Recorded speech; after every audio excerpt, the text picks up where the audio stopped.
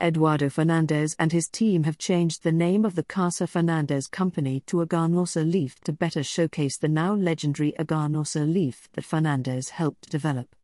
Named after the Fernandez family's holdings in Nicaragua, collectively known as Agricola Ganadera Norteña S.A. or Aganorsa, the Aganorsa leaf is at the very heart of nearly every one of the Fernandez team's offerings, including the boldly rich JFR XT Corojo series.